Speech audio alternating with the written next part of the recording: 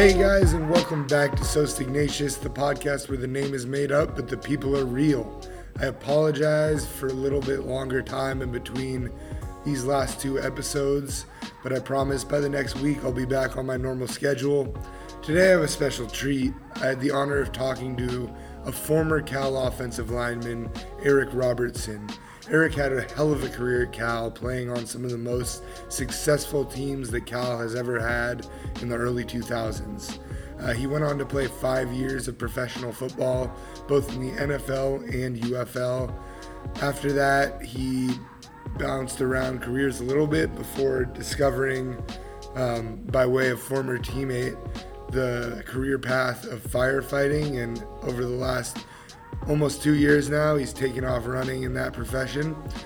Eric is also a self-described Berkeley guy, by which he means a little bit nerdy and interested in a whole lot of areas. He's passionate about football, Norse mythology, firefighting, music. The former teammate that actually got him into firefighting, they had some jam sessions back in college and have now turned that into a band, which is super, super cool.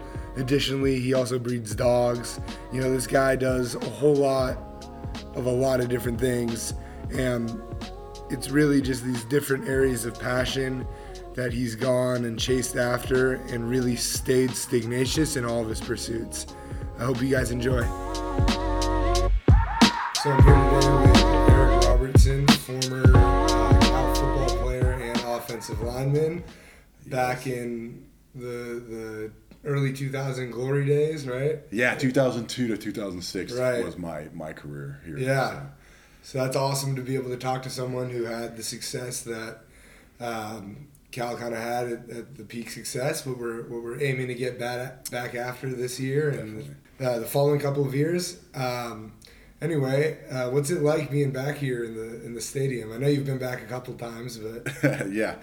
Well, first off, I mean, it's amazing. This is the second time I've been in the University Club. I got the chance to do it last year because my fiance, Christina Thorson, who played softball here, was inducted into Cal Athletics Hall of Fame in October last year. She got to go into. Congratulations to her. Yeah, no, awesome. She's a superstar. So we got two complimentary passes to the University Club for that game, and to see what we were missing most of the time. But that was during a UW game last year, so we got to go on the sideline and stuff. It was cool, but. I mean, the first time we came here was a little bit of jealousy, honestly, because like, dude, the stadium is so nice, but it's long overdue. You guys deserve it. Not just our program, every program, like, is the foundation for it. It was long overdue. So, I mean, we're the number one public institution in the world. We definitely deserve facilities for the football and other sports that work up here. It's been needed. So, yeah, I mean, I can say I really appreciate all that nice stuff that I think it's probably about 8 years ago now since they renovated it. Something like that. Because it took some time, man. I was still here working out after my college career, but trying to do the pro football thing, and I was working out here regularly for like 3 years in the off season, and so I was there for all the people in the trees and stuff, and that was a process, man. Like it just became a fixture almost, like, and that was when like we'd go up to the second level of the weight room, and they were like eye level with the people in the trees, and they're just like, oh, I wonder how long this is gonna last. It was years, so yeah, it's been a process. So, but yeah, dude, beautiful facilities, and I know you guys, you're heading in the right direction, and this definitely helps with that recruiting, everything, and. Like I said, a little bit of jealousy, but we had to make the best of what we had. Like, we just called it like the blue collar mentality, you know. Yeah. Like, we would literally like do our platform lifts, and you drop the weights, and like concrete dust would come out of the platform. You're like, that's not good. Yeah. That's funny. I was actually talking with one of I was talking with Coach Wilcox the other day. About some of the new stuff, because right now everyone listening knows that, or if you don't know, our locker room is being redone, being built into something a little bit nicer. And we were talking about, I was asking him sort of like, how much does this really help with recruiting, all that stuff? And he was saying that when he like talks to the people who are making the designs for the new lockers or are going to do whatever to the facility, he wants them to make it nice but not too nice, because you don't want to completely lose that mentality of, you know, hard work, and you don't want it to turn into a luxury sort of deal. Like you're saying, it's like we deserve to have good functional stuff that is nice, but at the same time, like, we don't want people that are trying to come here just for amenities.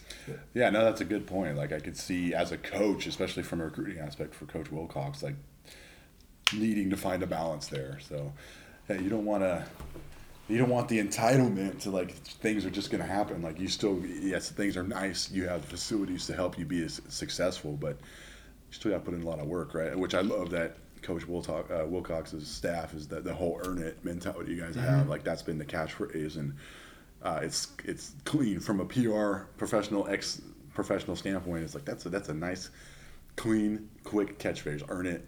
I like it. I'm all about the motivational stuff that, like, you could get tattooed or something like that. Yeah. Which, for the listeners, I'm covered in tattoos, so I saw that. I was like, that would have been. If I would have played under that, I'm sure I would have had that tattooed on me.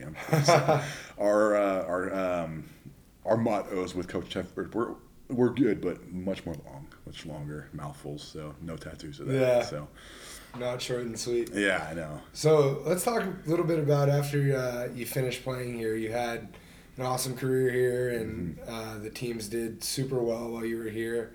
And then you tried to play, or you did play professionally for a little bit. Yeah, bounced around. So I ended up tearing my right calf when I started training for the draft. So I couldn't play in my All-Star game, which I got invited to the first Texas versus the Nation game. I don't know if they were even still playing that game, but it was the first time that All-Star game came, and I couldn't even play. So my chances from being drafted kind of went to nothing, and I got undrafted, which was awesome. And I went to San Diego, undrafted, which I'm from Southern California, so that was like, you're gonna pay me to go home? Like, this is awesome. So ended up doing really well, but having a foot injury in that training camp and getting a settlement. And so I rehabbed, got re-signed by the Chargers, went through camp, got released the next year, the last day. At least I was healthy.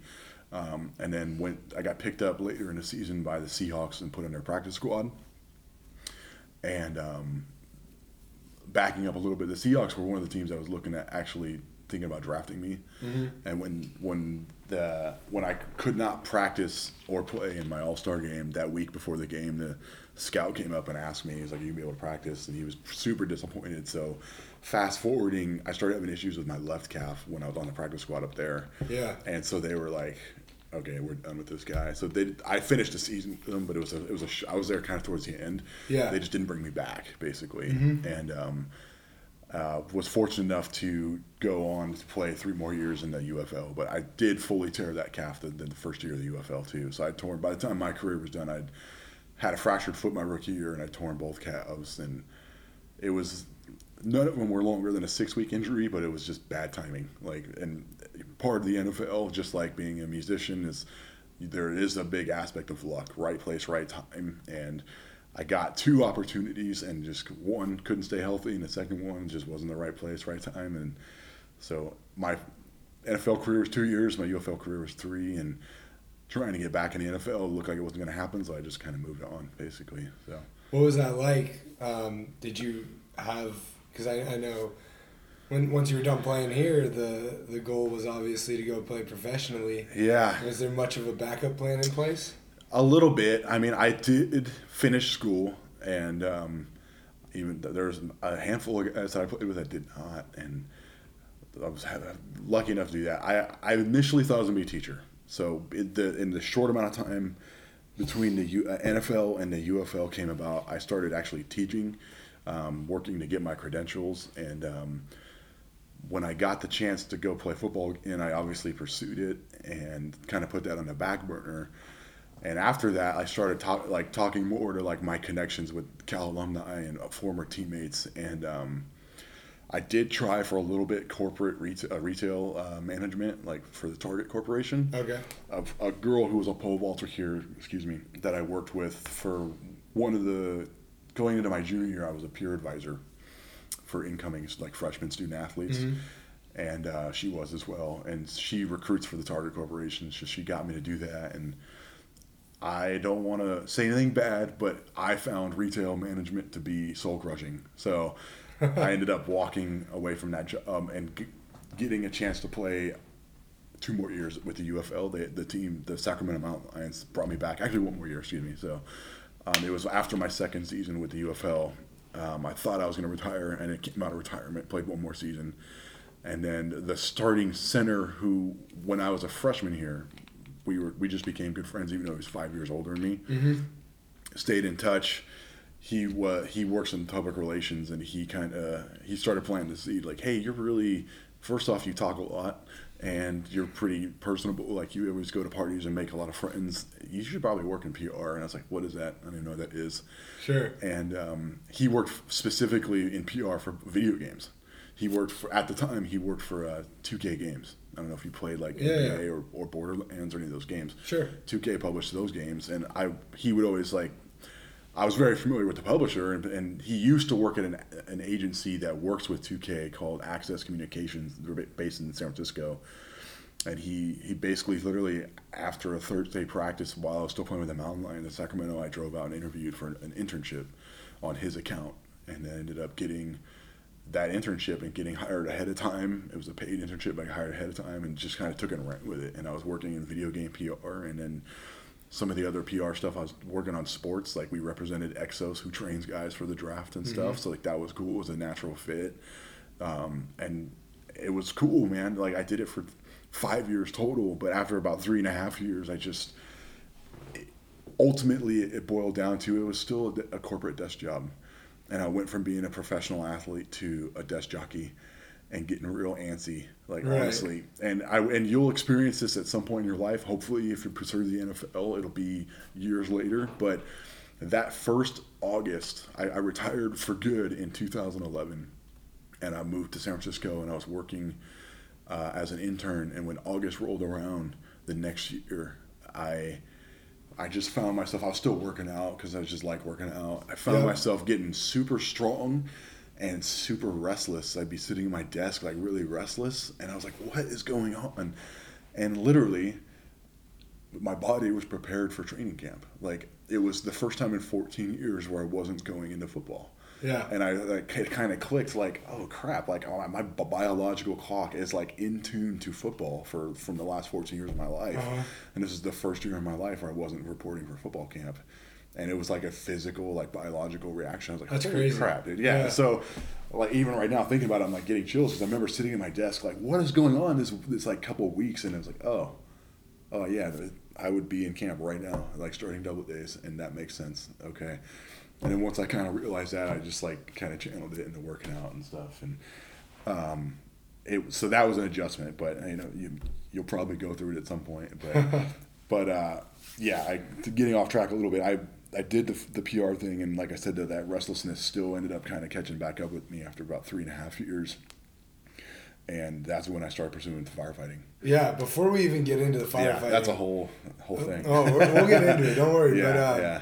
Before we get into that, why initially was the idea to be a teacher, and why didn't you ever come back to that? Yeah, that's a great question, man. There's a couple answers of why I didn't come back to it. But initially, coming out of high school into college, I thought I was going to be a history major. I thought I was going to be a teacher, probably a history teacher, or like a British literature teacher or something. High school, though, I was thinking I would be a high school teacher, partly because one of the more influential in my life besides my father was my football coach in high school was also my wrestling coach. He was my head football coach, head wrestling coach. I did both for 4 years, and he was a teacher there and a coach, and I was like, that's a pretty good gig. Like, that sounds cool. But he taught PE, and I was like, PE is lame. I was going to teach something a little better. So I thought I was really into, like, British literature and history and stuff like that, and so I thought I was going to be a history teacher and a coach, honestly. But the history thing didn't pan out. It kind of did in a full circle way. I didn't major in history at Cal, but I ended up majoring in Scandinavian studies with an emphasis in, like, Viking and medieval age Scandinavian history. So, and you are Scandinavian? I'm part Scandinavian, yes. I'm not 100%. The spelling of your name. Yeah, Eric with a K, Robertson, the S-O. A little bit of Viking Swedish. In there somewhere. Yeah, definitely. And then Christina, my fiance, is Norwegian, and she's Christina with a K, and her last name's Thorson. Yeah. So like, I mean, even me, I call her Thor. I don't even call her Christina. Like people see me texting this person named Thor, they're like, "Oh, you got a buddy named Thor? Is he cool?" I'm like, "Nah, that's my girl." So, because she was a pitcher with like this very big personality on the mound with like dark makeup and getting in the nerd level. Thor's known for like having a super terrifying gaze, which is really funny because she would like do this gaze, like stare down batters when she would strike them out. So it was like, yeah, that fits your Thor for sure, and your name's Thorson, kind of makes sense. So, yeah. So there's definitely the Scandinavian tie, but I'm only at like 25%. My dad's half Swedish, half German. My mom's half Irish, half Scottish. So I'm a Nordic mutt of sorts. But yeah, I chose to align myself with Swedish and learn Swedish at Cal and went down that route. And you learned Swedish while you were here? Yeah, to do the Scandinavian major, you have to pick a Scandinavian language. So I think they offer Finnish now, which is not Scandinavian, but the history is so closely tied together you can choose it. But yeah, they're like, you have to pick Danish, Swedish, or Norwegian. And I was like, well, I guess I'll go with Swedish because I'm Swedish. Yeah. Ish. Yeah. So that's cool. But yeah, do you don't still speak it, do you? I'm conversational at best. Yeah, it's been quite a while. I've never, and I'm revealing my darkest secret. I've still yet to go to Scandinavia. It's on my list. It's on. You'll go. When I declared the major my junior year, the head of the department, whose name is Linda Rugg, she was like, "You can do this major, but you're not going to be able to study abroad because of football. So you're going to have an uphill battle learning the language because I don't get that immersion." Right. Yeah. But it felt natural to me, not because I'm Scandinavian, because Swedish is a Germanic language like English. Mm-hmm. It was easier to me than learning Spanish. So like, there's a lot more things that make sense, and it's easier than German because you don't have like inverted word. You have some inverted word order, but you don't have as many genders. So it wasn't too bad. And the biggest compliment I got in my life was I met a woman who was a backup singer for the band Coheed and Cambria. I don't know if you've heard of them, but they're like a pretty big prog metal band. Okay. They had a backup singer who they were on tour with who was from Sweden, and their sound guy, who was my buddy, was like, "Hey, I want to introduce you to this guy named Eric. He's a Swedish guy." And we spoke Swedish for that. I was much more fluent then. I was only a couple years out of college. And she asked me, she's like, "Did you learn Swedish in southern Sweden?" And I was just, you have a southern accent. I was like, "Nope, learned in Northern California." I was like, that means one of two things. Either my Swedish is that good that you think I learned in Sweden, or I have like a redneck Swedish accent. And one of the two is probably both. So, probably. But yeah, funny. I'm still conversational. I occasionally run into people that speak it, and like, I'll throw out a little bit, but dude, I'm far from fluent. I was fluent though, for sure. But without being able to visit there, and it has not kept up as much. Yeah, I mean, I'm a one language guy right now, so it's all good. If I can ever be conversational and anything else, that'd be pretty cool. Yeah, it was cool. Yeah, so I guess to end the teaching point. Yeah, I was gonna say to finish that, I didn't go back to it because one is I did that PR gig, and it ended up I excelled at it. You know, I took it and ran with it, and I was doing really well for the company. And I was having fun. Like, I was having fun working in, especially the video game side of public relations. But like I said, ultimately, it still was a corporate job, and it was a client service job, and it was a high stress job. And I'm sitting at a desk. I'm like, this kind of sucks. You know? So I didn't go back to teaching though. For one reason is financial compensation. I was like, teachers they're not paid what they deserve to be paid. Absolutely. And I also was behind the ball because I never did get the teaching credential, so I would have had to go back to school another time. And I had just, you know, an honest conversation with myself and my good friend and bandmate Francis Blameza, who played here at Cal with me, who is a captain in the Alameda County Fire Department, about firefighting. And I had a lot of friends from high school and college become firefighters, so it was on my radar. I had to go back to school to do that, as well as like, if I'm going to go back to school, I want to do something I think I really, really enjoy. Not to say that I wouldn't enjoy being a teacher, but to be able to be still a public servant and physical, and kind of get back what I lost and missed the most from my football career, of like that camaraderie. Mm-hmm. I pursued that instead, and so I still had to go get my EMT, and I ended up going to paramedic school, and I was doing that while working in public relations, and but I think that was still quicker than having to get my credential. I'm not sure because I didn't do it, but yeah. So part of it was I just didn't. I knew it's a struggle to be a teacher, and seeing what teachers deal with, because my best friend from college who was an offensive lineman with me, same class, is a teacher, and he lives in San Leandro, but his wife is definitely, she's got like the marketing job for she works in the spirits industry. I think she works for Barefoot or used to work for Barefoot. Uh-huh. She's definitely the breadwinner, and he's working at a private school. He's got his master's, but he's still, I would say, underpaid. But so that was a part of it. Honestly, I was like, it's hard to live in the Bay Area and be a teacher, and the other part was I was like, what's also cool is being a public servant and getting to swing an axe and wielding chainsaws. That's pretty cool too. So I will say I do.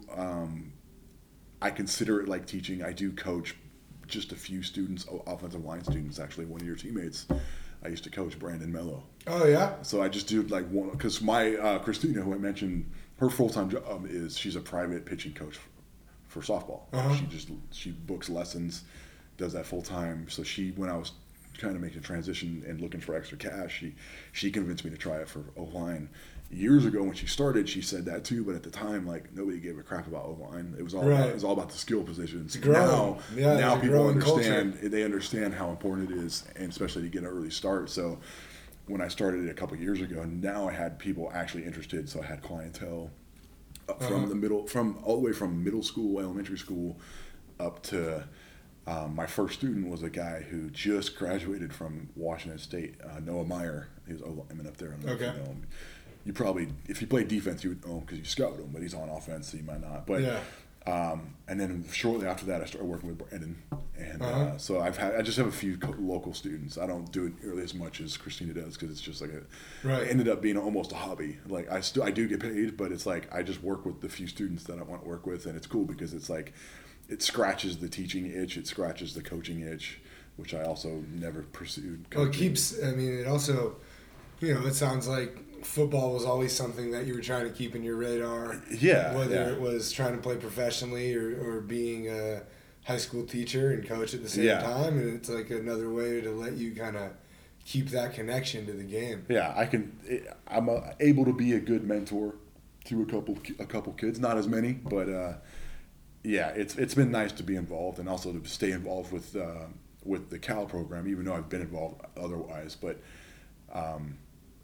it's a little bit extra to have a couple students come and do your guys' camps and could be able to show up and support them, and then see all the coaches I know. And Andrew McGraw he's been with this program since before me. Andrew does most of our operation stuff for people that are listening. Yeah, and I don't know if he still has the same role, but he was the director of recruiting for when I got here. So he's changed a little bit, but still here. Yeah, same. Yeah, so he to be able to show up and be like, dude, this kid I've been working with him and like vouch for him, and now to have one of my students come to Cal, that's awesome. Yeah, I had other people's like parents hit me up. They're like, how much money did you get for that? I'm like, nothing. Like I was just I answered questions when he had them, and I was like, obviously I went to Cal, I'm biased, and he ended up choosing Cal, mostly to stay local with his parents and stuff. So but it was really cool to come to the spring game last year and see Brandon out there and doing really well actually. So I was like, that's a little extra feather for my cap, I guess you could say. So,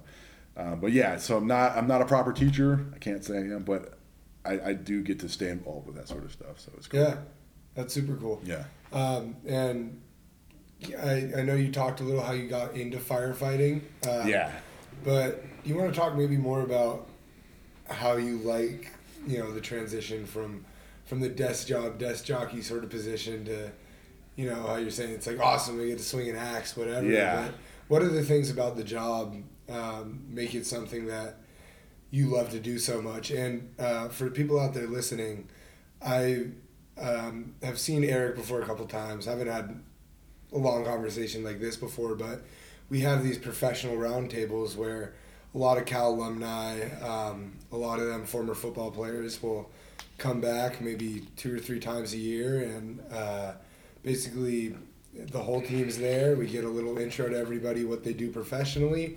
Then you can go down, sit with people, make connections, build your network. And Eric's been at a couple of those, so that's how I've known him beforehand. And so he's out there vouching for firefighting definitely as a great career to do after football if you can't deal with sitting at a desk or whatever other white collar things there may be. But so talk a little bit about what you love about the job. Yeah, well, I mean, the first thing I have to say, and this is the reason why we keep coming back for not just the football program but athletes of all types, is it's a natural fit for athletes. Like I said, you especially the collegiate athletes, and if you make it to the pro, obviously, like the pro athletes, is that your life is it's routine, but it's being physical, knowing, like, after now having been a firefighter for over a year and a half and gone through a paid academy with the department, it's striking the similarities, at least to my career as a football player, and I can imagine for a lot of other athletes, but specifically sports where you have training camp. It's crazy. Like, when I was in the academy, I'm the guy in the academy with, I think we started with maybe 20 guys and maybe 19 guys, and we had one woman, and they were like, Eric, what's it like being in the NFL? And I was like, well, you know how hard it is right now in this academy? It's like that. I was like, you want to know what double days feel like? This is what double days feel like. Your body, because we have what's called hose week. The two most difficult weeks traditionally in fire academies, not just ours, but any, is hose week and ladder week. They're very physical, and it's designed to weed people out. Just like it's no secret that firefighting is the academy and the command structure is very paramilitary. So much like boot camp for new soldiers is what the academy is, and I knew that going in, they're going to break us down and build us back up together. So they're trying to weed out the people who are not very serious, the people who think they want to be there but they don't want to put the work in. Sure. And so that first week, hose week, is the worst. For, like, if you went to academy, you would laugh at ladder week. Ladder week is tough for some people because our department is one of the few last departments, at least in California, that uses wood ladders. So we have wood ladders up to 35 feet that are extension ladders that weigh, I should know the exact number, but I don't, but weigh almost 200 pounds. So for smaller people, especially not just smaller physically, but shorter, it's very difficult to throw a ladder from flat to like raising it up to the side. It's like something, we have straight ladders that are 24 feet long. Like, just the leverage it takes to get it up past that point is really hard for people. For me, that was easy. Hose week was really bad. Hose week is also physical, but when you're pulling hose, like, it's all simulating attacking a fire. Yeah, you're on your knees, so you're simulating IDOH environments, which means immediately hazardous to life and health. So you have to stay on your knees, and like for evolution after evolution, it's like basically reps for a week.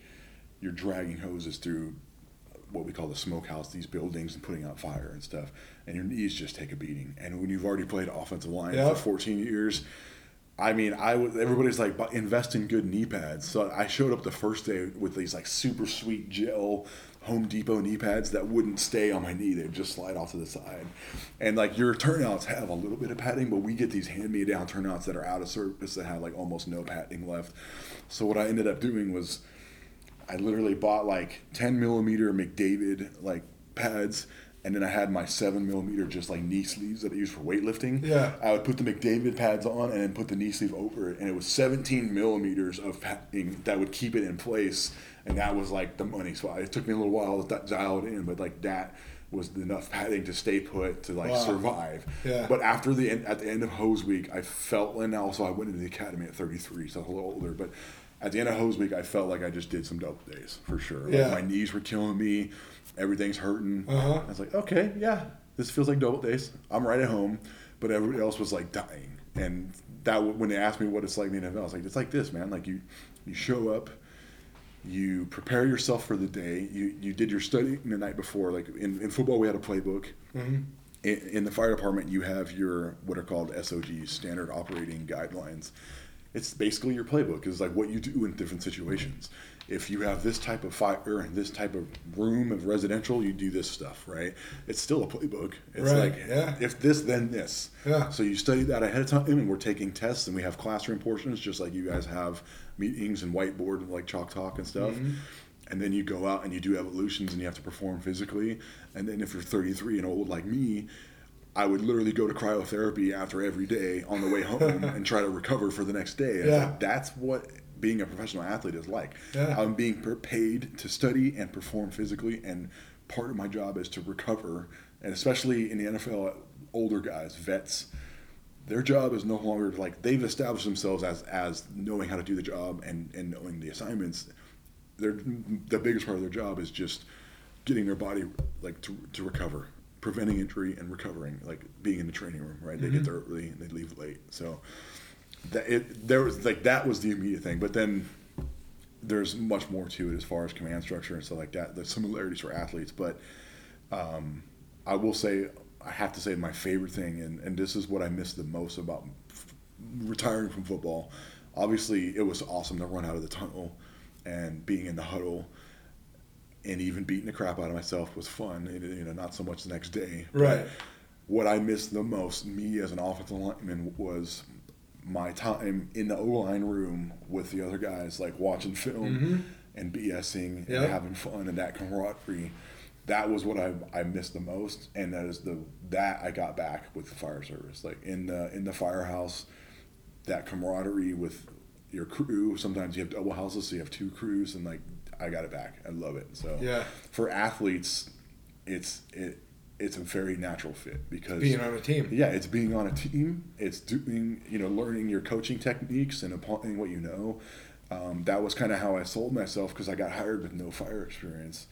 But they asked me straight up in my chief's interview, the former chief of operations, Chief Jim Call. He looked at my resume. He's like, dude, you got an awesome resume. You played in the NFL, all this life experience, but you have zero fire experience. Like, what are you going to do to be successful in my academy? And I was just like, I'm going to do what I've done my entire life. Like, basically, I'm going to work really hard. I'm going to stay humble, stay hungry, and be a sponge for new information. But I'm going to apply everything I've learned and been successful with so far. Like, you could say my NFL career was a failure because I was hurt and it was only 2 years. It didn't last. But I still was in a percentage of people that never get there. I graduated from college with a 3.2 GPA at Berkeley. Mm-hmm. Being able to just say, I've never thrown a ladder in my life, but I've done Olympic lifting and snatching. It's very similar technique, like going from basically hip height to snatching the ladder over your head. I was like, I just got to make these correlations. I can do it. I have the technique. I'm coachable. I'm not even worried about the physical aspect. I was like, I'm not saying that I'm taking your academy lightly, but I know that I'm coachable and I'm physically capable of recovering, because I'm mature enough to know what I need to do to recover, and I've got experience with training camps.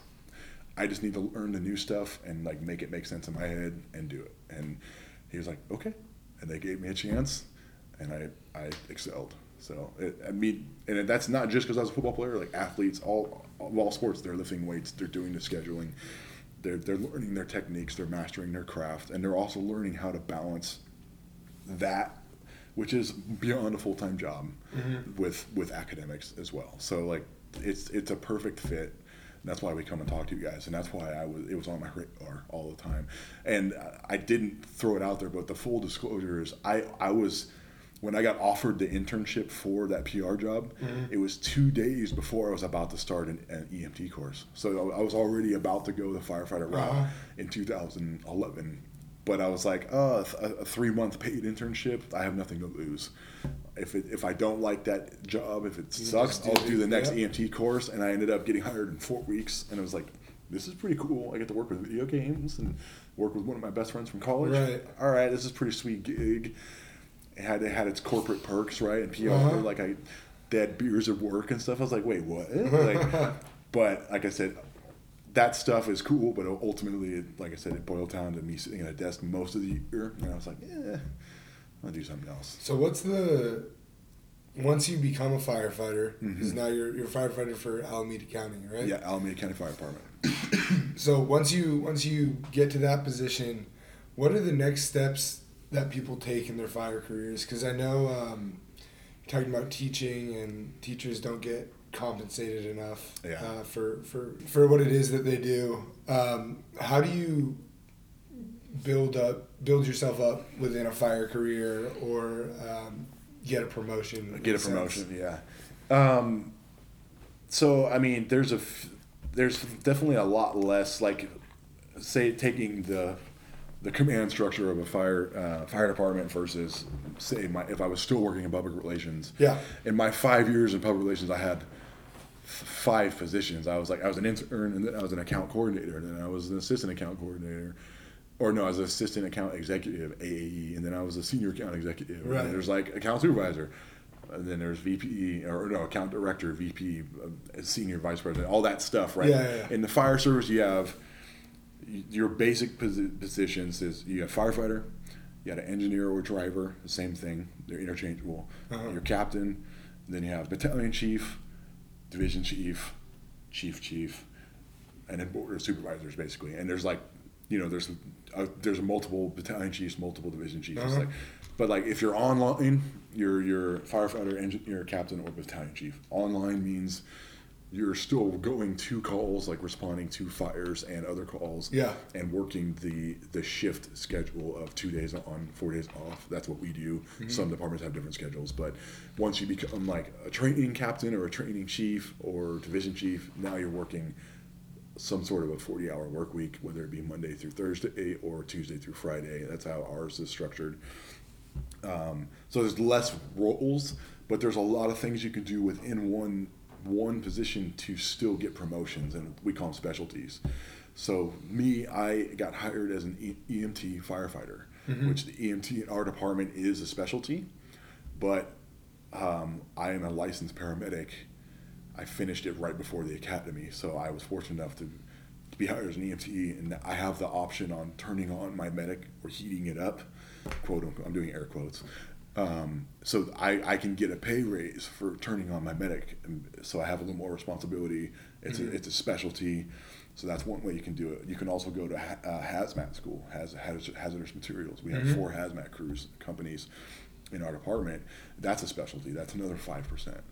And then you can do, there's a couple other things that we're trying to make specialties, but you can then, with that, you can promote. So if you're an engineer, you're an engineer now, but you're an engineer, paramedic, hazmat, or whatever.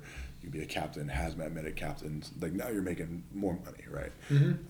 So that's kind of how it works within the fire service. And then there's other stuff you can do, not just within your department, but within local entities. Like we have our USAR team for the local task force. So for like FEMA sponsors local task forces around the country for major disasters.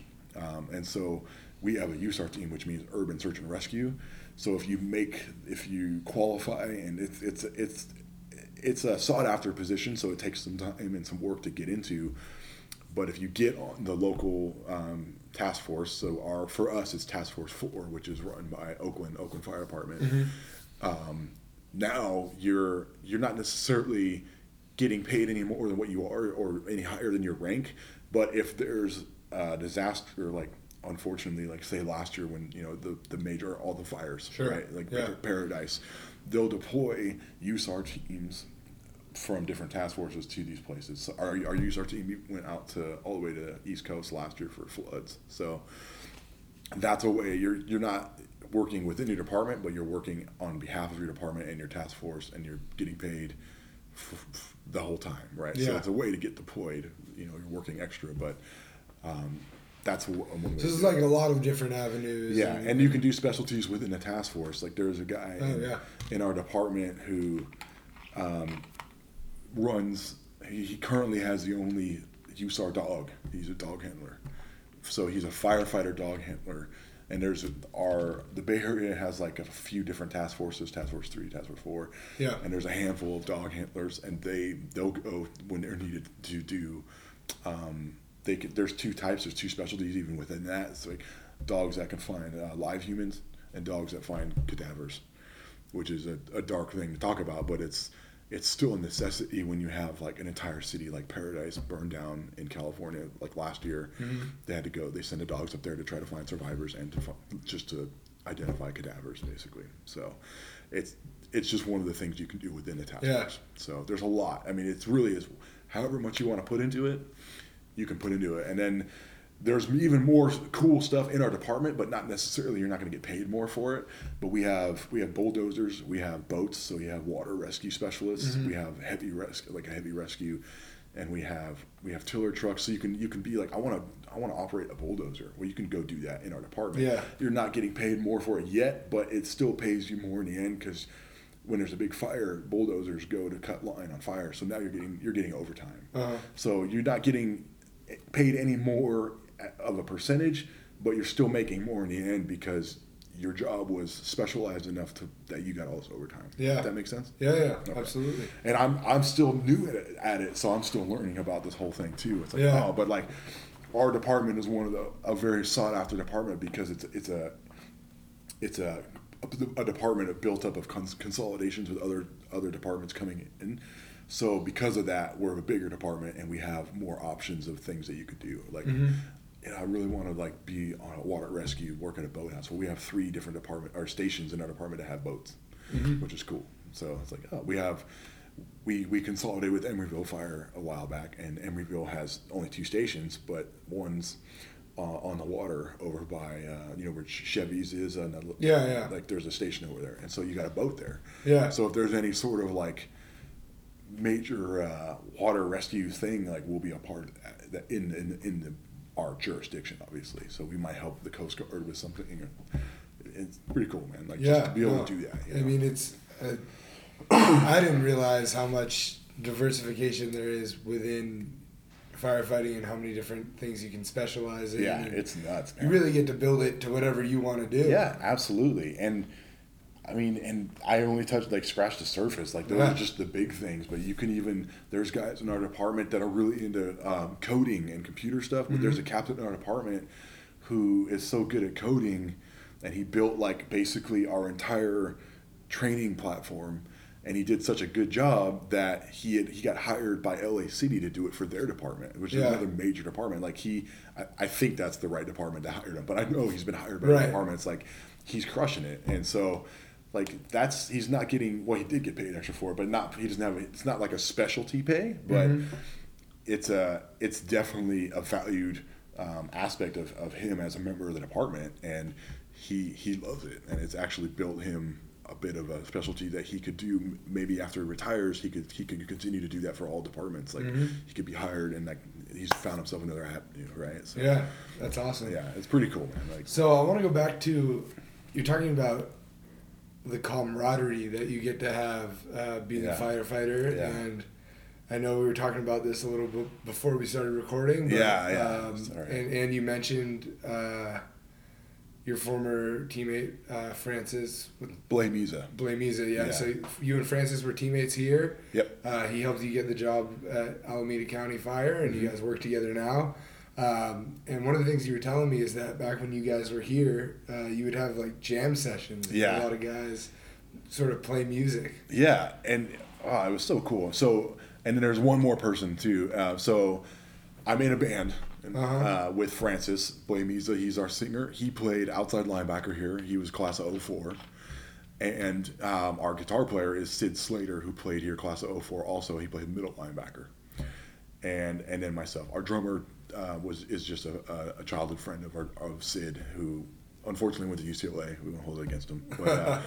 But so 3 of us played here together, and at that time Francis was more of a drummer. I didn't really know he was into the vocals and stuff, but we jammed a couple times. Not as much as you'd think because we're so busy. Yeah, of course. It was mostly like me and Sid had acoustics in camp, and we're just like trying to pass the time and get on football. We jam something.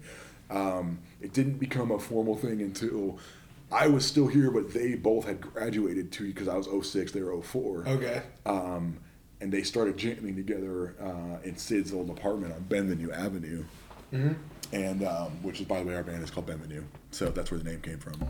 It's a throwback to Berkeley. I jammed with him a couple times, but it was when I jammed with him, Francis was playing drums, and it was Sid on guitar and me on bass, no vocals.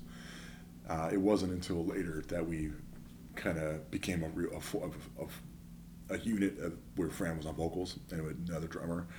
But like, not getting ahead of ourselves, like it was just cool in college to have just that hobby. Like, full disclosure, one of the reasons I chose Berklee was because of the rich culture of the Bay Area for music. Musician coming out of high school, I was very, very much into like punk rock and some metal and stuff, but there's some very big names that have come from the Bay Area, including Rancid. I don't know if you're familiar with Rancid, but they're Berklee cats basically, and I was like, dude, there's great music up here. And my brother, my oldest brother, lived in Petaluma at the time, which is just over the bridge towards North Bay, and he was in a band, and I looked up to him and loved his music, and I was like, I'm gonna have my brother local, and I can play music with him and his band. I can go to these shows. It's gonna be a good time, and get a good education and play some football. All right, cool.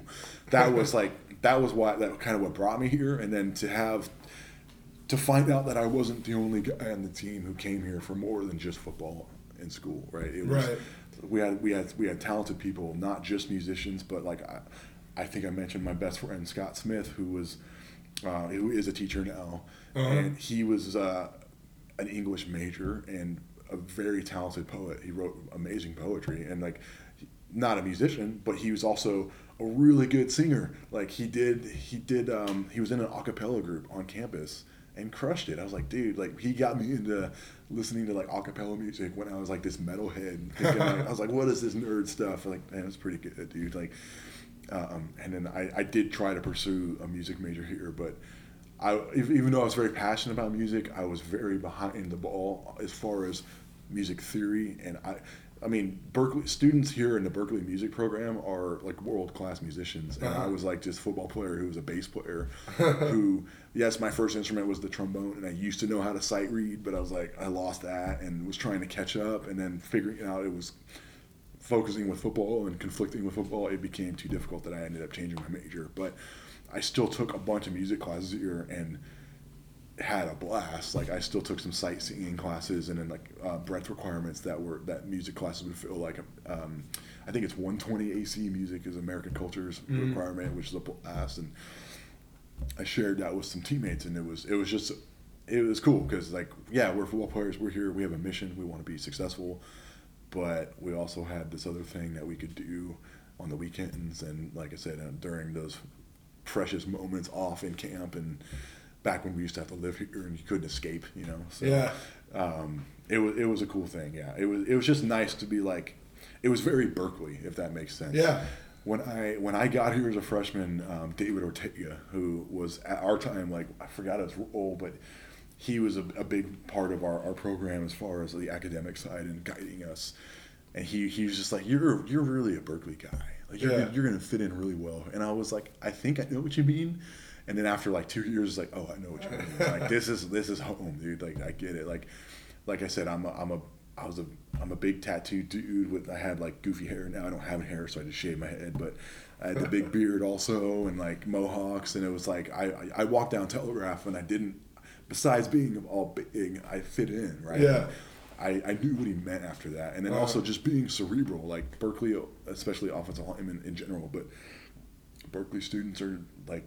I mean, Berklee athletes are kind of nerds. I mean, for lack of a better term, I don't think of that as derogative at all. Like, it's a pride thing, you know. I even to this day, I play Dungeons and Dragons and do nerdy stuff, and like that. My whole group of O-linemen here, we did the video games and stuff, but we literally play like Risk and like just do goofy stuff, like which people laugh because they don't think about that when they can think about football players. So it's like, dude, we like having fun. Oh, I mean, I totally know what you mean. I live with a couple other offensive linemen among some other guys, but like, we'll get together and, you know, I'm sure you're familiar with the game Settlers of Catan. Like, yes. We'll play that game all the time, and like, it's getting more mainstream. We brought it traveling somewhere like a year ago, I think. Nice. We played it in a room, but so like that, or like me and one of the guys I live with, we like to sit on the couch and like watch Jeopardy and like guess ourselves, sort of like keep track of who gets what answers right, no penalties. Yeah. So it's like stuff like I totally know what you're talking about. Yeah. And that's cool to hear that was, you know, a similar way back when you were playing here, and Yeah. still kind of persists. Heck yeah, man. I mean, it like I said, it fits. It's a very offensive line thing, Yeah. because we're cerebral. But like going back to like even in high school and younger, like my dad, I used to play chess and stuff, and he was an athlete. He played some O-line, but he was a little smaller. Once he got past high school, he played linebacker. But yeah, to me it just seems like what you do. But to the outside viewer, they're like, what? Like, but I mean, like you mentioned Settlers of Catan, and that's one of my favorite games, and it's becoming more mainstream because I remember just a couple years ago, like it was the Green Bay O-line. Like there was a feature about them playing Settlers of Catan together and stuff. I didn't even know about that until right now. That's hilarious. So I mean, I saw that and I was like, yes, that's what I'm talking about. So yeah, that's what it should be, man. O-line. It's a camaraderie thing. Like you're hanging out with your buddies, doing something that is constructive. You're thinking and having fun, and it's wholesome, I guess. But B, it's very Berkeley as well. So. Yeah. So one last question about your band that you and Francis and Sid Slater. That you guys are in before we get to the final three, which are the last three questions that I ask everybody that comes on here. Oh, awesome. Yeah, so last question about the band, though. What kind of music do you guys play, and when do you find the time to get together and practice and go play? That's a good question. So this style of music is, I would call it hard rock. Okay. As like a little bit of the genre police, I would say. Some people would call it metal because they're like, oh, that's kind of heavy. Yeah. I would call it hard rock. Okay. It is very. If you listen to it, you'll definitely hear the influences from all of us and what we like. I'm not by any stretch the only guy who listens to heavy music in the band, but I listen to, and probably the most consistently, heavy metal. Very heavy stuff. But also, I like punk. I like anything that's good, dude. I listen to pop. I listen to acoustic, whatever. So you'll hear some of the heavier stuff in there musically. You'll hear Francis doing very catchy, like accessible vocals, but like rock still, like just energetic, getting after it, kind of singing like big choruses where people can sing along. We love that kind of vibe, especially when you play live. It's the most fun. And then like Sid he's a amazingly well-rounded guitar player. After he went to Cal, he went to the Musicians Institute in LA for like a year or two. He ended up dropping out because he had a family business waiting for him, and he kind of realized it was very expensive to invest in probably not being a rock star, I guess. Yeah. He was like, most of the people he was being taught by were studio musicians, and you can make a living at that, but it's a hard living. But he was well-rounded, and so it's not too heavy. I've been in very heavy projects on the side, but this band is very much like, it's one of my favorite things about playing in bands, people, is it's the culmination of all four of our styles coming together, where it's like, it's heavy, it's aggressive enough for me to like it, and I can rock out to it and headbang, but it's also like, it's got the catchy vocals that even people who like softer music couldn't listen to, right? Sure. Just because a lot of people just can't get past the screaming of metal that I have since gotten past, but so that's there. And then finding the time to get together to make that music, that is the challenge. So especially now that 3 of the 4 of us in this band are firefighters. Our drummer, who didn't play football at Cal, is also a firefighter. And Francis also helped him become a firefighter. So Francis is like the man when it comes to like mentoring people into the fire service, which is why he's been working with you guys. And I've started to join him now that I'm in the service. Oh, and I mean, you guys always have like a whole crowd of people. And we're very fortunate that it's one of the public service jobs that people it doesn't have a bad stigma. Unfortunately, like law enforcement have a really hard job right now, hard time. Whatever your views are on that, and I don't think anybody's jealous of their profession, and firefighters, people still like firefighters, and but with that comes the shifts that we work. Right. So the three of us that are firefighters in a band are currently on 3 different shifts. That's tough. So in order to get all 4 of us together, someone's taken a vacation day or a trade. But we practice. Fran and Sid and I, we get together a lot, and we write music, and then when the 4 of us get together, we'll build it into a song. And then a lot of times, sometimes it'll be the drummer, me, and the guitar player, and we'll write stuff, and then Fran comes. So it's usually 3 people, honestly. Uh-huh. And when we have something like a show that we have coming up next Friday, not this Friday, then we'll okay, now we're gonna take some trades and some vacation days to get right. all 4 together to lock it in and rehearse for the show. Uh-huh. Because we're not really writing anything new for the show. We're rehearsing the stuff that we've been spending years writing. Okay, now we just got to tighten it up, So but it is challenging, and that's just the jobs aspects, and then you have guys having families. We're old, man. I'm the youngest one. I'm almost 35 in the band. So I mean, Francis he's got just over a 1-year-old, and our drummer, he has 3 kids, and his first kid was twins.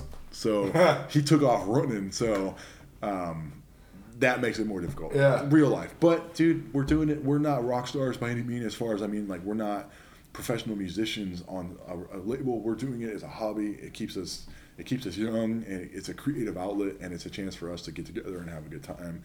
And the fact that I'm playing music, which I already love, with 2 other former teammates that I love, it's awesome. I couldn't ask for anything else. So, so that, we're playing a show on 8/16 at the Cornerstone in Berkeley, which fun fact, used to be Thalassa, which was my favorite bar and pool hall when I was at Cal. I'd go play pool there. But the new owners turned the pool hall into a very nice venue. Uh-huh. So we're super excited to play it, not just because it's really nice, but it's it's a Cal place in Berkeley. Yeah. Right before you guys, it's a week before you guys play your first game. We're stoked, man. That's awesome. Yeah, Benvenue coming back to Berkeley. Even though most of us don't even live in Berkeley anymore, we still on our pages, on our Instagram, you'll see we claim Berkeley. Benvenue says Berkeley, California. That's where we were formed. That's where it's just where the heart is, right? And that's where the name is. Literally, the name is the name of the street.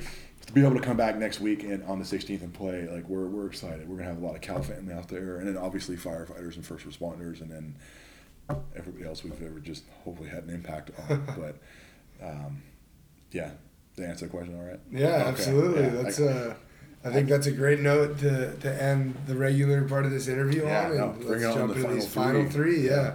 So first thing is, give me one thing that you've read, watched, or listened to lately that inspired you and you think people listening should check out. Oh man.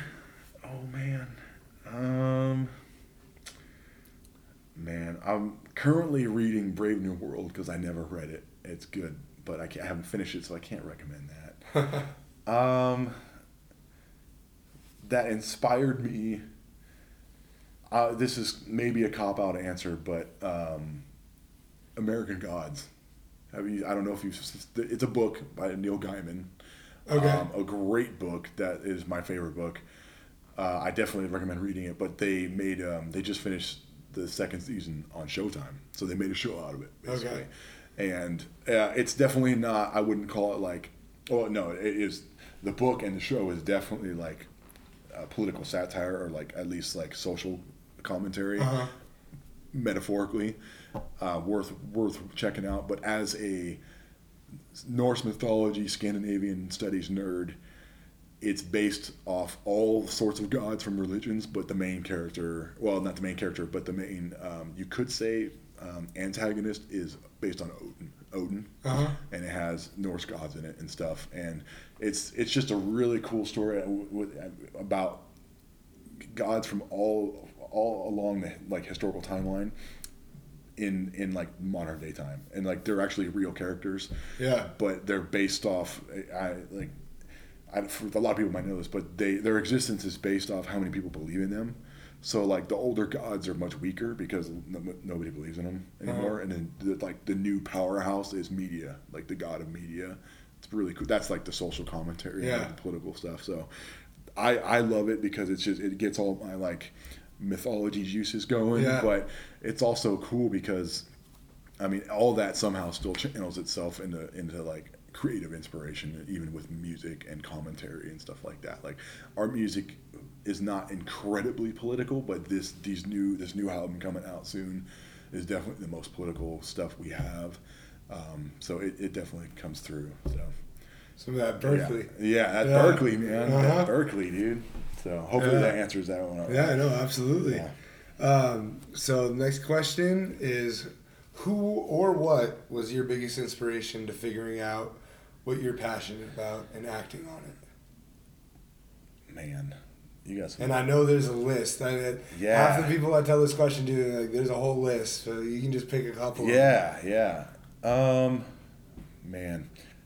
Well, I'd have to siphon it out into like different aspects, like avenues, you know. So I'll pick, I guess, the one who had like the biggest impact on everything would be my dad, and more so just because he was supportive of everything, and like definitely didn't make all the right decisions himself, but tried his best to be like, maybe do this and not that, just learn from my mistakes. But there's a few moments along the way where it kind of clicked, and the biggest one that's funny is when I got the job in public relations. My parents, like me, they're like, "What is that? I don't even know what that is."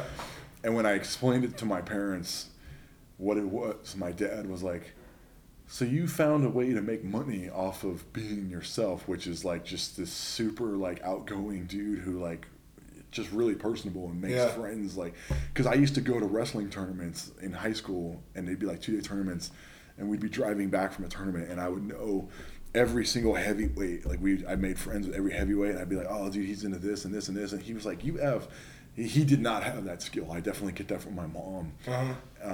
But he recognized it early on. Like, you have an ability to like just break the ice and like form relationships really quickly.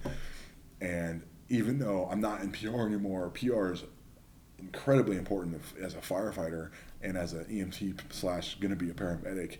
Being able to like break down someone's walls quickly and find out what's going on. Yeah. Especially as a large dude with tattoos who could be intimidating and a shaved head. It's like I would say he influenced that because he realized, he helped me realize that was something special. I thought I was just being me, and I am, but I didn't realize that is a skill that is what we call hard skill. There's soft skills you can teach. That's a hard skill I had like in my DNA, that he was like, "You should do something with this." And when I got into PR, he's like, "Wow, you did something with it." And then I was like, I took that and turned it into firefighting and was able to still, even though you might think they're so far apart, but like the skill of talking to people and communications is a hard skill that not a lot of people have, especially younger generations where they're even more glued to the screen. Not that I'm not glued to my phone like most people, but like I didn't have it when I was in those more critical development years. Yeah.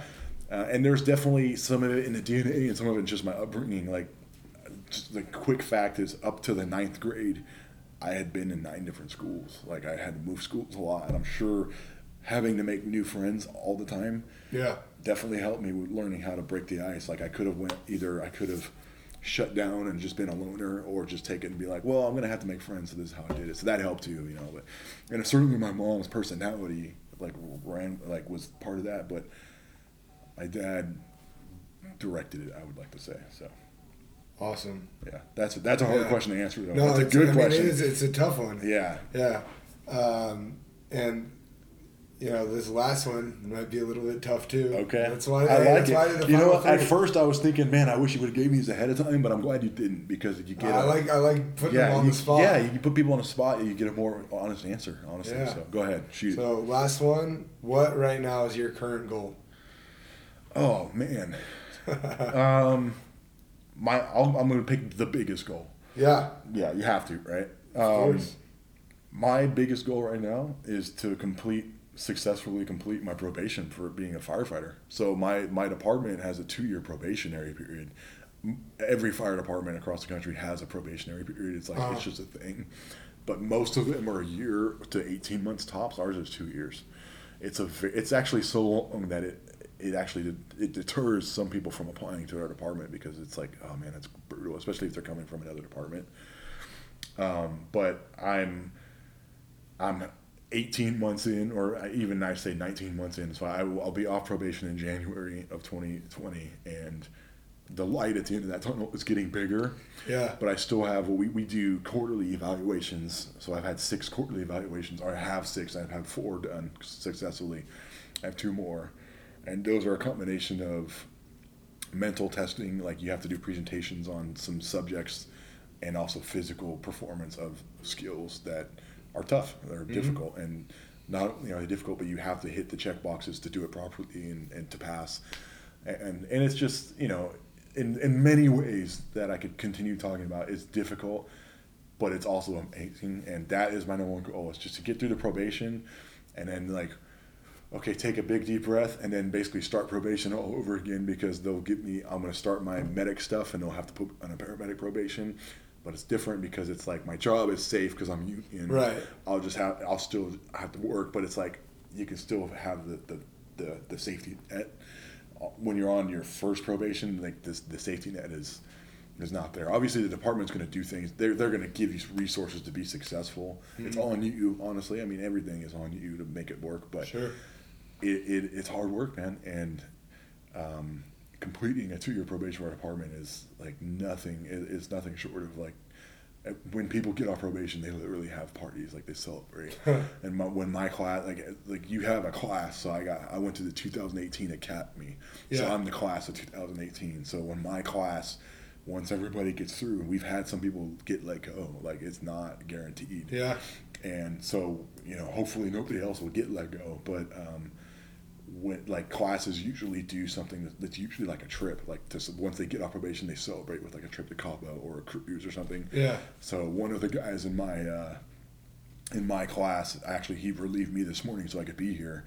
He went to Davis, played soccer at Davis, and he's his mom is Brazilian, like pure Brazilian, and so he's already planning like, hey, we might go to Brazil. And I'm like, down, dude. We'll see what happens. So that's my big goal, man. Obviously, it's to continue to be a good. I'm about to get married, by the way. I'm engaged, but I want to be a good partner. I want to be a good. I don't have kids. I don't plan on having kids, but we breed dogs and we train dogs.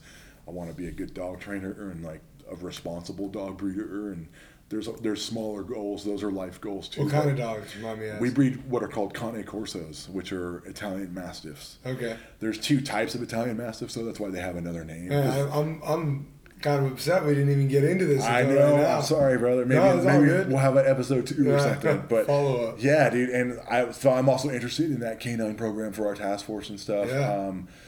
But that's after probation, to see, because like right now probation is such a behemoth that it's like, I don't want to divide my attention anymore. Sure. Just doing this music thing while on probation is a luxury. So I don't want to push it. But man, dude, that's a great question, dude. Yeah. Great 3 questions. I like the final 3, dude. Damn. Okay. If we do an episode 2, you're gonna have to have different final 3, or maybe the same ones, because they might change. They could change. They should change it. So. So the last thing. So those are all for the questions. But if people want to find your music, you guys said you're coming out with an album pretty soon. Yeah. Thank you for asking that. So our band is called Benvenue, all one word, Benvenue. It's named after a street in Berkeley. We have Instagram. You can just look up Benvenue Band on Instagram. Facebook is Benvenue Band. Twitter is the same thing also. And then I think it's just benvenueband.com is our website. But if you go to the social media, it's got the link. Mm-hmm. Our old music is available on all platforms: iTunes, Apple Music, Spotify, Google Play, all that. The new album, we don't have a set release date yet, but it'll be this month, and it'll be available. And it'll be on all those things as well. Yeah, and it's all digital right now. We're making some CDs ourselves for this show, but mostly for friends and family. But it's almost not worth making CDs as when you're not like a band on a label touring. Like you're not going to really sell CDs. You're just giving them to your friends. So like most people just go to the streaming services now. So it'll be, for now, it's all digital. If there's like some outcry for we need CDs or records, we'll be like, all right, we'll think about it. But you can find it on basically all your favorite music platforms. Awesome. Yeah. Thank you, man. Yeah, no, thank you for taking the time to come back to your old stomping grounds and talk to me today. And Well, thank you for having me, man. I know you're busy, dude, student athlete, and at a university like Berkeley, and a program like Berkeley that's an endeavor all of its own. So I'm happy to be here. Thanks for taking the time. I really enjoy Eric's story of taking the time to try out different paths, all for the purpose of finding out what it is that he loves to do. Again, Eric's band is called Benvenue, and they're playing a show on August 16th at Cornerstone in Berkeley if you want to go check out their show, or you can find their music online on all of the streaming platforms by searching Benvenue. Eric's story is yet another illustration of happiness coming from filling your life with people and things that you love. As always, stay Stignacious.